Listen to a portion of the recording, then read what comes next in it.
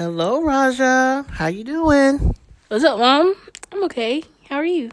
I'm pretty good. Sunshiny day. I know we've had a bit of a hiatus, with technical difficulties, but we're back. Yes, we are. We're ready. Last episode, we talked about the history of the modern day lottery. It was called The Numbers Game. Yes, talking about those numbers and how it was making us money and living in our communities.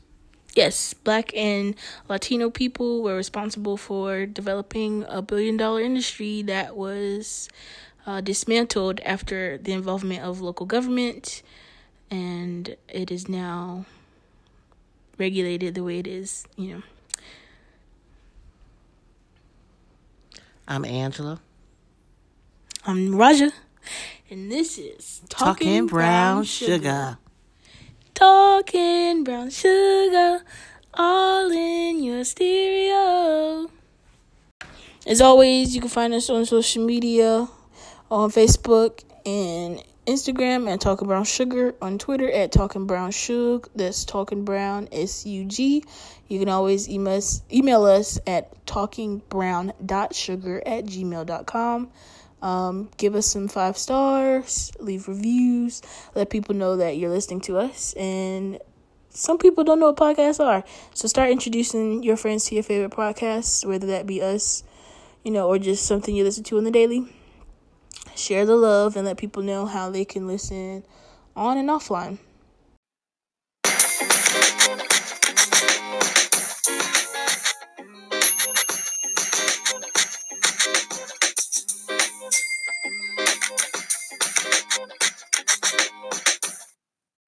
We're in the Sugar Bowl today, talking random thoughts. What you got for the people, Mom? My little random thought is mean mugging in the checkout line.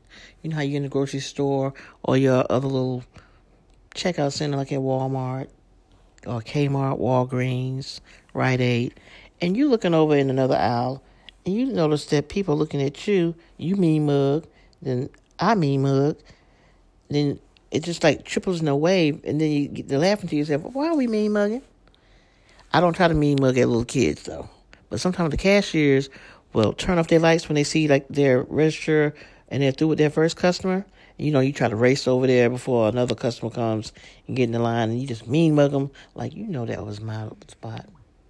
So are they mean mugging because you cut them off in line? That's your phone. Or are they y'all just mean mugging because trying to measure? I think it just happens automatically, like a little territorial. Like I'm looking at that line, watching it, and sometimes some cashiers wave you over, and this person might have 2 items. I might. Most of the time, I'm usually pretty friendly about letting them get in front of me. But sometimes I've been mean mug me. I saw you. You mean mug me. And sometimes mean mugging even goes outside the store. But I try not to start no fights, anything like that, because I ain't got time for that. No, everybody has a gun, so, it's not the best mode. But I don't think mean mugging for me only happens or would happen the most in Walmart, because they never have enough lines. But other than that, I am not really concerned about other people. Starbucks, you'll look at people every now and then, see whose name's gonna pop up with what face. But other than that, Walmart is probably where I get the most mean mugs. I believe you. Well, going to my next one. Nicknames. I know some of us still have them. Do we grow out of nicknames? Or when are you too old to have a nickname? Or do we still give these little kids nicknames? What kind of nickname did you have? I don't even want to tell you. You didn't have a nickname, did you? I had a nickname when I was little because I used to like to drink milk and I had gas. And my mom and daddy would call me Pootie Pie. And that's the truth. And this is the first time my daughter heard about it. For real. Pootie Pie? Yes. Pootie Pie. Pootie Pie. But it stayed in the house. It didn't go outside the house. Clearly, because I didn't know about it. I won't gonna never tell you till you ask. But that's the truth. Pootie Pie. Just like my name is Angela, I do not answer to no Ann. And some people, even when you go to a party or something, and you don't know who the person is, and they be calling somebody Rat Rat, and you be looking around like, who is Rat Rat? And you be like, oh, that's Donald.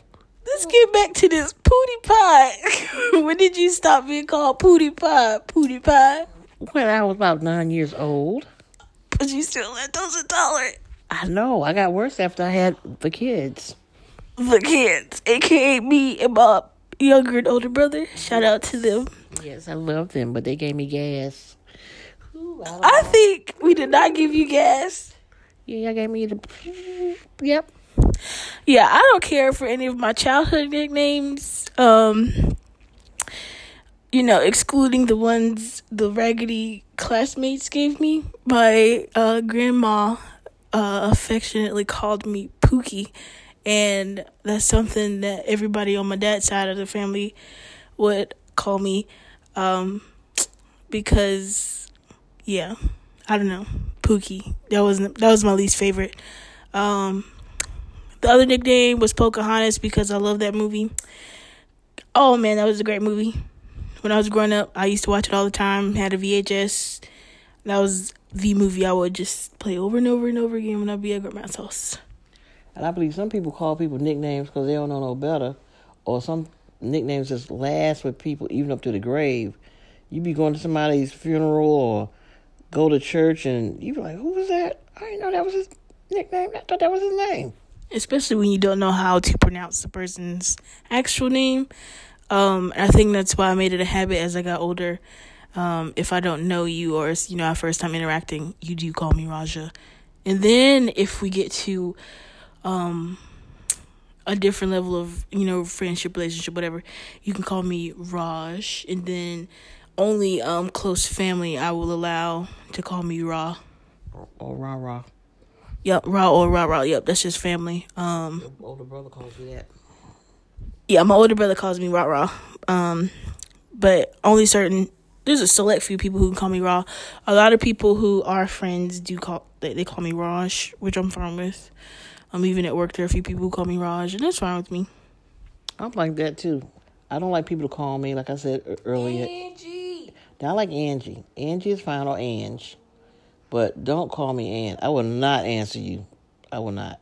I'm sorry. Ooh. What? Nothing. I was about to sing a Michael Jackson song. See, you about to say something crazy. No, Annie, are you okay? But we'll talk about that on another episode. Yes. My sugar bowl. I just found out that my mom's middle name is Yvondre. Yvondre. Ever since kindergarten, I've been telling people her name was Yolanda because that's all I could pronounce was Yolanda, which is funny. And I've only known her as Angela Yolanda. Insert her last name. It's because you would think probably of the Y. I thought it was Yolanda. And that's when didn't we ask your older brother? Yes, we just called my older brother on the phone, Will, to see if he knew. He knew it started with the Y, and he knew it wasn't Yolanda. But he didn't remember exactly what it was. And it's what? Yvondre. Who knew? Everybody with a parent or parents, do you know your parents' middle name? Because apparently I didn't, and it took me more than 2 decades to get that right. Or their nickname. Ask them if they have a nickname. If somebody call a childhood nickname, a family nickname passed down. Tell us if it's funnier than Pootie Pie or Pookie. My other sugar bowl random thought, just thinking about relationships, I feel like I've said something similar to this before, but you do not owe people loyalty just because, for the sake of loyalty. It's okay to distance yourself from people and love them from afar, or remove yourself completely. You got to do what's right for you. Choose yourself first, in relationships. There's no reason for you to be in a toxic relationship, if you're sacrificing more than the other person for the sake of loyalty. Choose yourself first.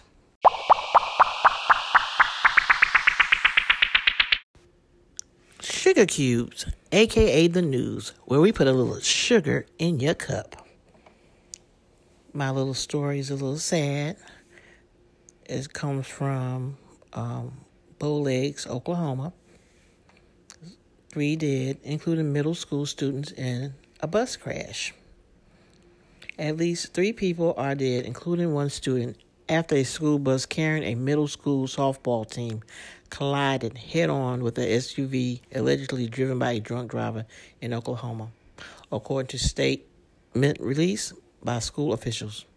The accident happened late Friday night near Bow Lakes, Oklahoma, at US 377 in Seminole County. Excuse me, y'all. About an hour southeast of Oklahoma City, as the bus carrying 6 girls and their coach from Kanawha Junior High School crossed the Little River Bridge. They were hit on by a drunk driver, said the school superintendent, Corey Ellis, in a statement released on Saturday. A male driver and a female passenger in the SUV were pronounced dead on the scene, according to the Oklahoma Highway Patrol. 1 child died on the bus. The names and ages of all softball players, including the girl who died, have not released, according to the State Highway Patrol. School is expected to be closed on Monday, and extracurricular activities will suspend for the week, said Ellis in a statement. So, getting back to what I feel, when we've been having so many of these school crashes and things like this regularly, things going on with the school, we miss out on a lot, and it's so sad. But how I feel, you need to tell somebody you love them every day, or leave a little note, because you never know when you might not see them again. And for the DWI, people stop driving and drinking. How many times we can say this? And in a little more of this report, they even show how the bus driver tried to sway more out of the way, but the van still collided with them, and there was damage done. Hearts felt for the families, from me and for my daughter. Yeah, that's a sad story, especially for the young kid that was killed in the crash. Yeah, there's no excuse for drinking and driving, but that's something that occurs more often than you think. Yes, we've been seeing more of these bus accidents happen with the drivers acting in a certain way. Some things caught on video, some not. Kids acting up. But we got to always remember, tell someone you care about them before it's too late. But now to some in your cup right here, baby. This comes in Concord, South Carolina. A viral video shows a subway worker cursing at a woman. So, a little Miss Tina Richardson went to a Subway. She purchased a sandwich. Went home and noticed the sandwich was not like she liked it for one of her elderly caretakers, the lady that she takes care of. So she took the sandwich back, and she just asked for a refund. She was asking for a refund, so the attendant that was at the register said, well, let me get the manager. So they got the manager. He was livid. So if y'all get time, check this little video out. So in the process of that, he got the cussing, fussing, threw the sandwich at her. So Subway did apologize. The franchise apologized to her, but the manager later on came to, I guess, his good senses, because I guess he's a franchise owner, and he regrets how he handled the situation, apologizing to Miss Richardson on the situation. But how I feel about it, he could handle that totally. All he had to do was just get the lady her money back, or make her another sandwich, and still gave her a refund. Save face. Excuse me. Yes. What's interesting about this story is that the guy who was beating her up, the elderly woman, was a franchise owner. And I know in many cases of when, a big box brand has franchises, or it allows people to be franchisees, the way most of the contracts are set up is that you are liable for whatever goes wrong in your store. And so Subway can't fire him because he just owns that franchise Subway. So he owns that location. So how he chooses to run it was that way, with him throwing the sandwich at her and smacking her. And his employee, in the video you can see, was acting confidently as well, because they probably knew, this isn't owned by the Subway brand, but an individual person franchisee. So I think it's interesting, especially in the cases of where we have like customers being abused by employees and vice versa, how it's handled by larger brands, if the store's a franchise. So I think he acted confidently knowing who gonna check me. Exactly. But I feel that, as the community where she's at, they can just slow down and boycott in their own way. Just don't give them any business. Or better yet, just do a little sit-in. Everything else is happening. Let's stand for what you believe. It's your money. It's your right. Yeah, that was unnecessary. Yes. Yes, my article, first one is coming from NBC News. Carbon monoxide is killing public housing residents, but HUD doesn't require detectors. So residents of South Carolina public housing complex are demanding answers after 2 of their neighbors have died from the gas. So NBC has done their own investigation. They were able to find since 2003 that there have been 11 deaths, people dying from carbon monoxide poisoning. What they also found was that in many public housing, units that aren't under the HUD control, so if they're not receiving funding from HUD directly, they are not required to have carbon monoxide detectors. But the ones that are managed and under HUD are required to have those kind of detectors. And there is no federal law that punishes people or the landlords of or organizations of these public housing units that have not been requiring or using those kind of detectors. And so the issue is that, with young children, elderly, disabled, everybody is at risk of brain damage, other ailments and diseases that can develop over time, if not immediately, the more they're exposed to the toxins. They're also exposed to things like exposed wires, roast infestations, damaged ceilings.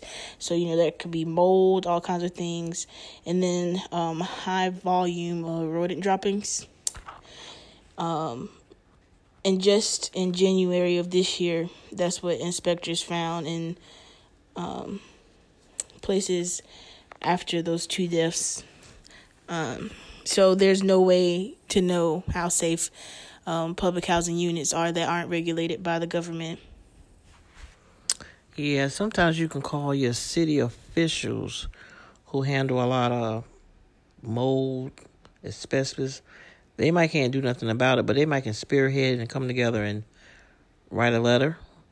Or better yet, sometimes you have to take it upon your own, go in your own pocket, go to a Ace Hardware store and purchase a little detector.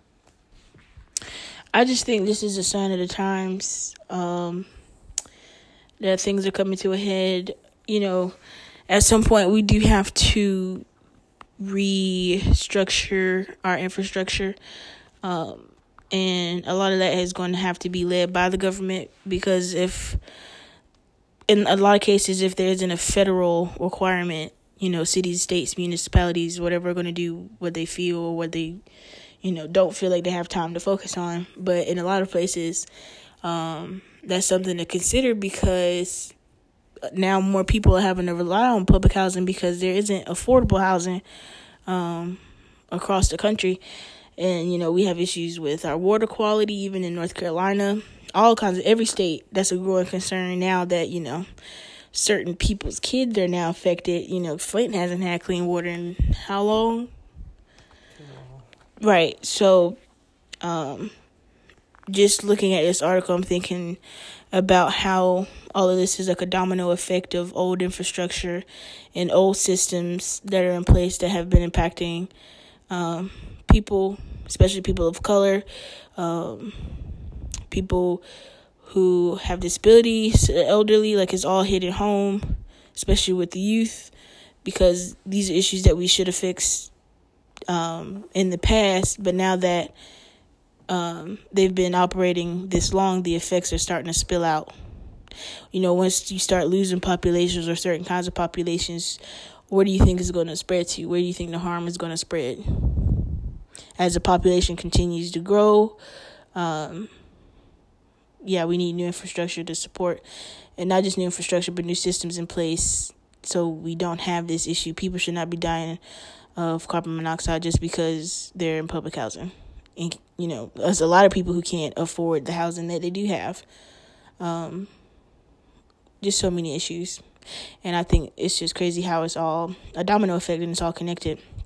Because it's not just that they have carbon monoxide. Like, it's any given thing that could, take you out. Especially with the high volume of rodent droppings and all those germs and chemicals and just being exposed to rats and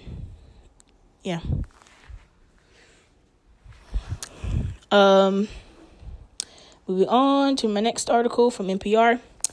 They're talking about how the growing marijuana industry struggles to attract employees of color. As many of you may know, marijuana is becoming legal around the country, and it says blacks and Latinos are often left out of the new business opportunities. Advocates say people of color are often reluctant to join the growing legal marijuana economy because they are targeted far more often than whites during the war on drugs. Studies show members of such communities were arrested and jailed for illegal marijuana use far more often than whites. As Massachusetts developed laws for legal marijuana, officials wrote that they claimed was the first in the nation social equity program explicitly to give members of those communities a leg up. That's something I was thinking about too, as New Jersey is considering as well the legalization of marijuana, and many people have brought up the concern of how is this going to affect people who are already in jail. So will there be retroactive laws and things be put in place to help people who were jailed for non-violent use charges? And now thinking about how many people who are in the marijuana industry, how many of those are people of color? It's just interesting how the war on drugs has produced this kind of situation. Yeah, it's funny how we talking about the economic use for different states to make money illegally when before they tried to banish it. But now, when they make these new laws go into the states, they try to find other ways to reprimand and say, are you using marijuana in public housing or whatever? But we need to stay true and follow up on more of these rules and regulations. Yeah, they were saying they're developing the social equity program because next to no black or Latino candidates have applied for licenses to legally sell in Massachusetts.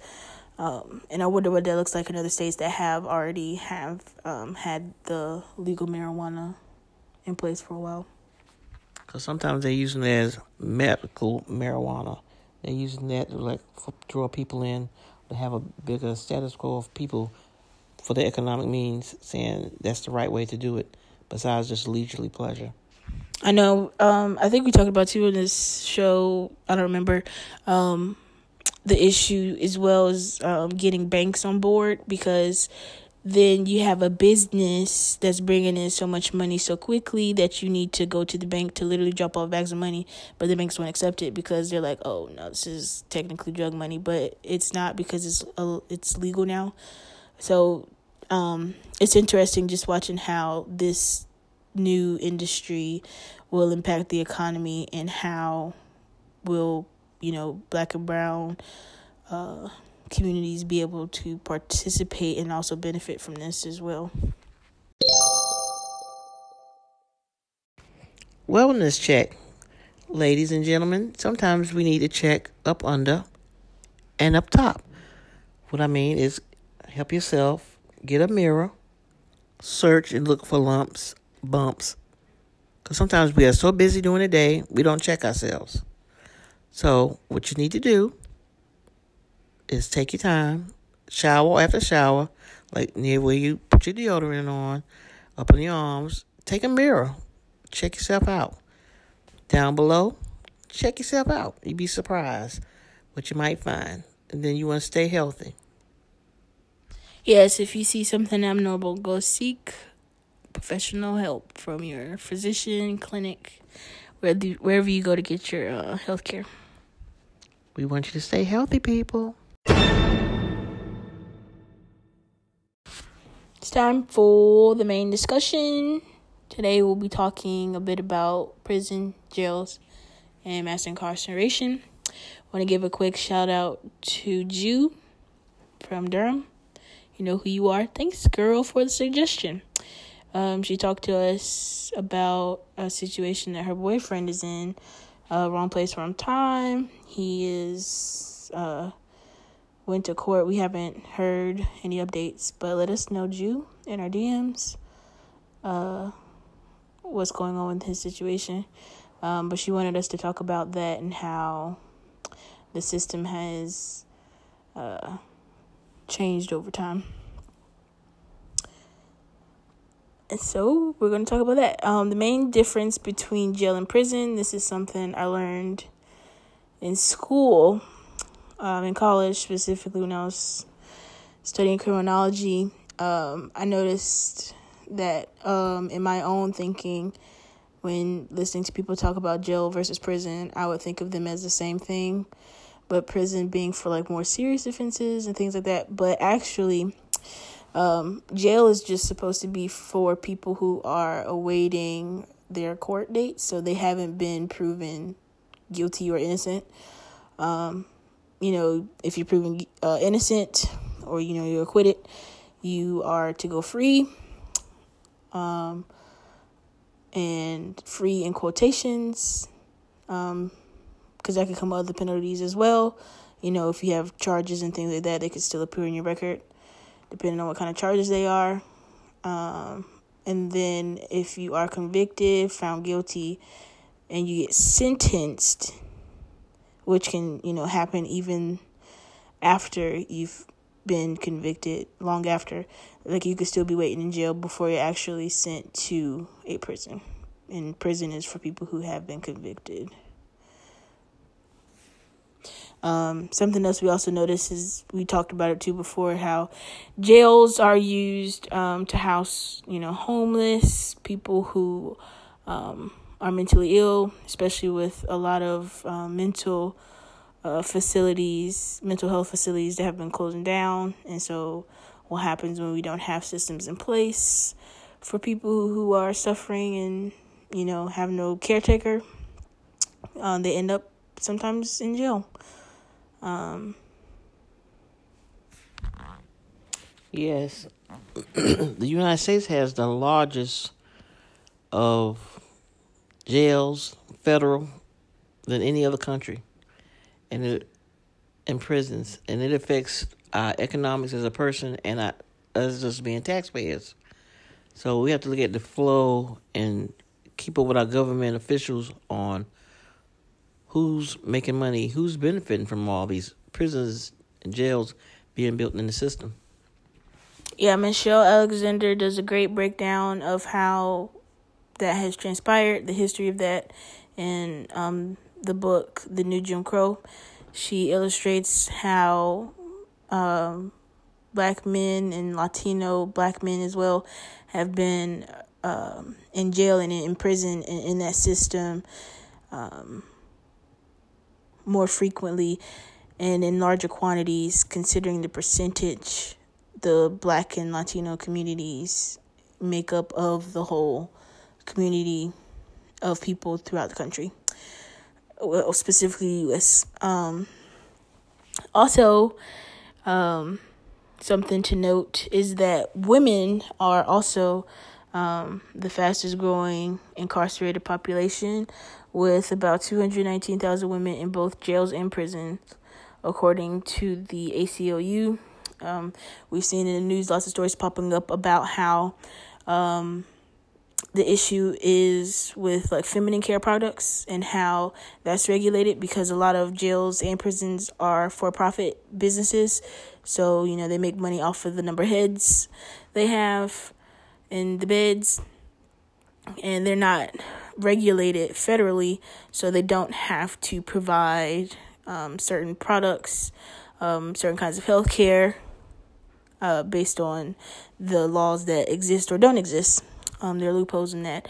In some cases where women are forced to make, 3 pairs of underwear last for months, and like a pack of sanitary pads last, regardless of how long her personal period cycle may be.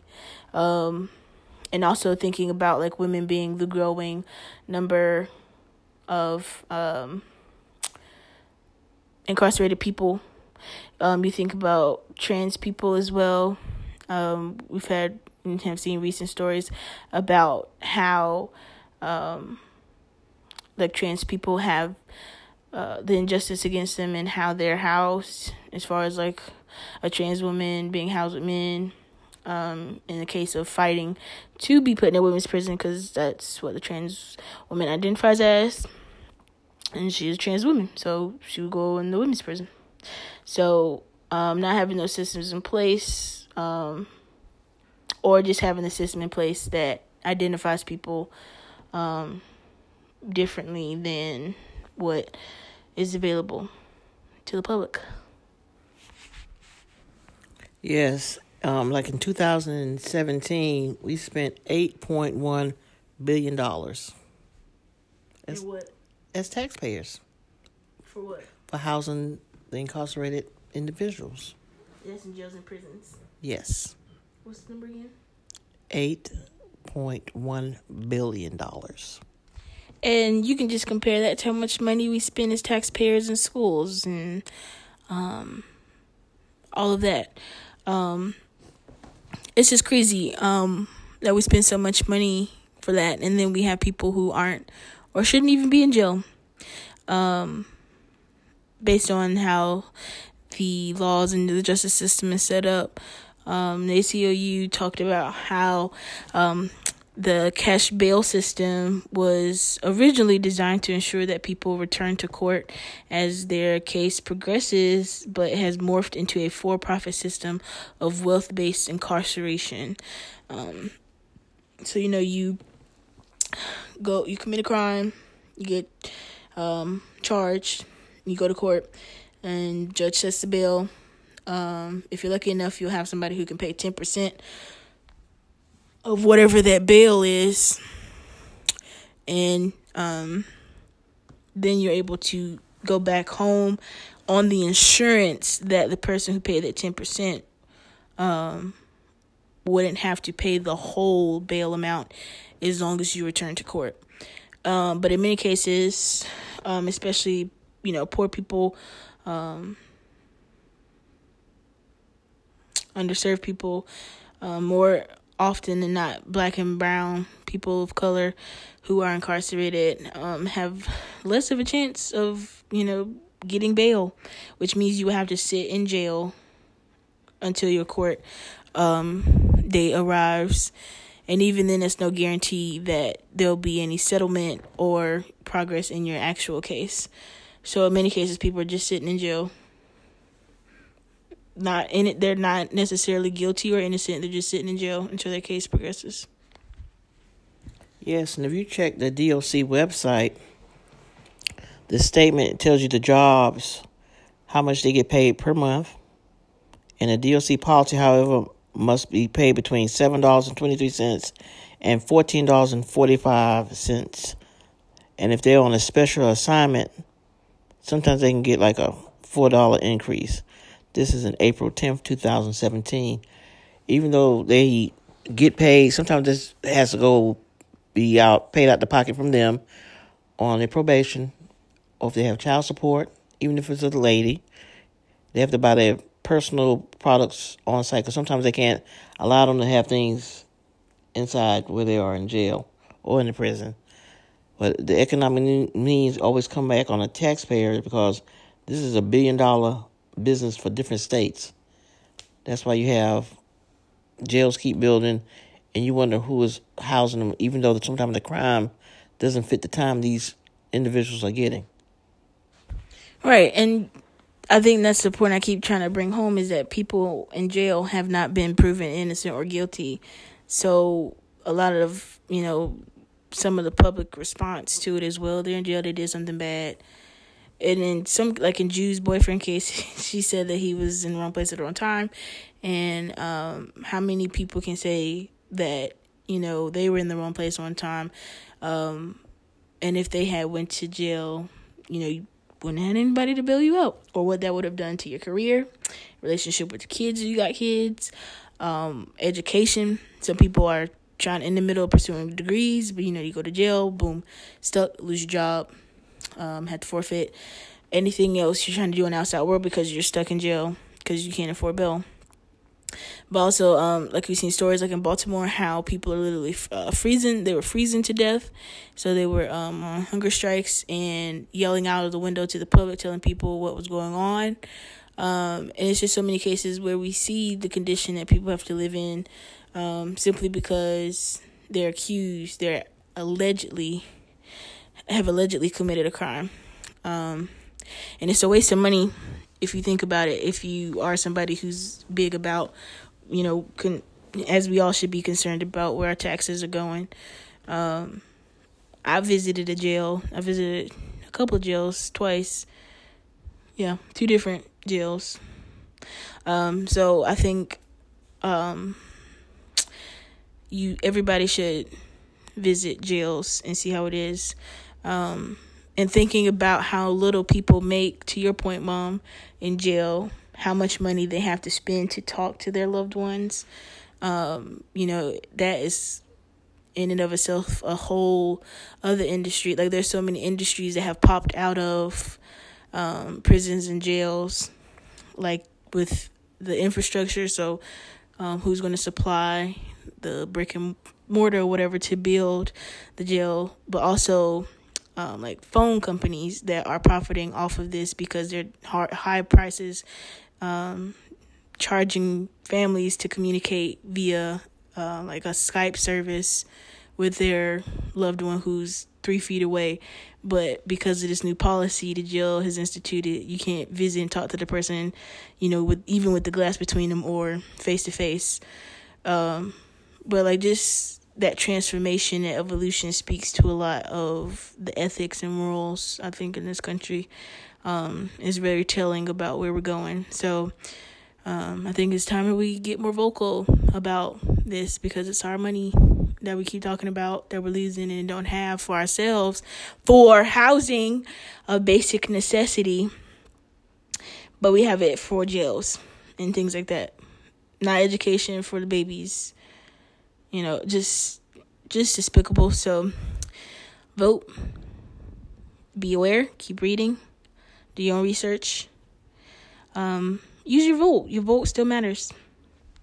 And check on your people that are, incarcerated or whatever, and check on the lawyers that they have, especially not trying to badmouth the court-appointed lawyer, but sometimes we have to stay behind them.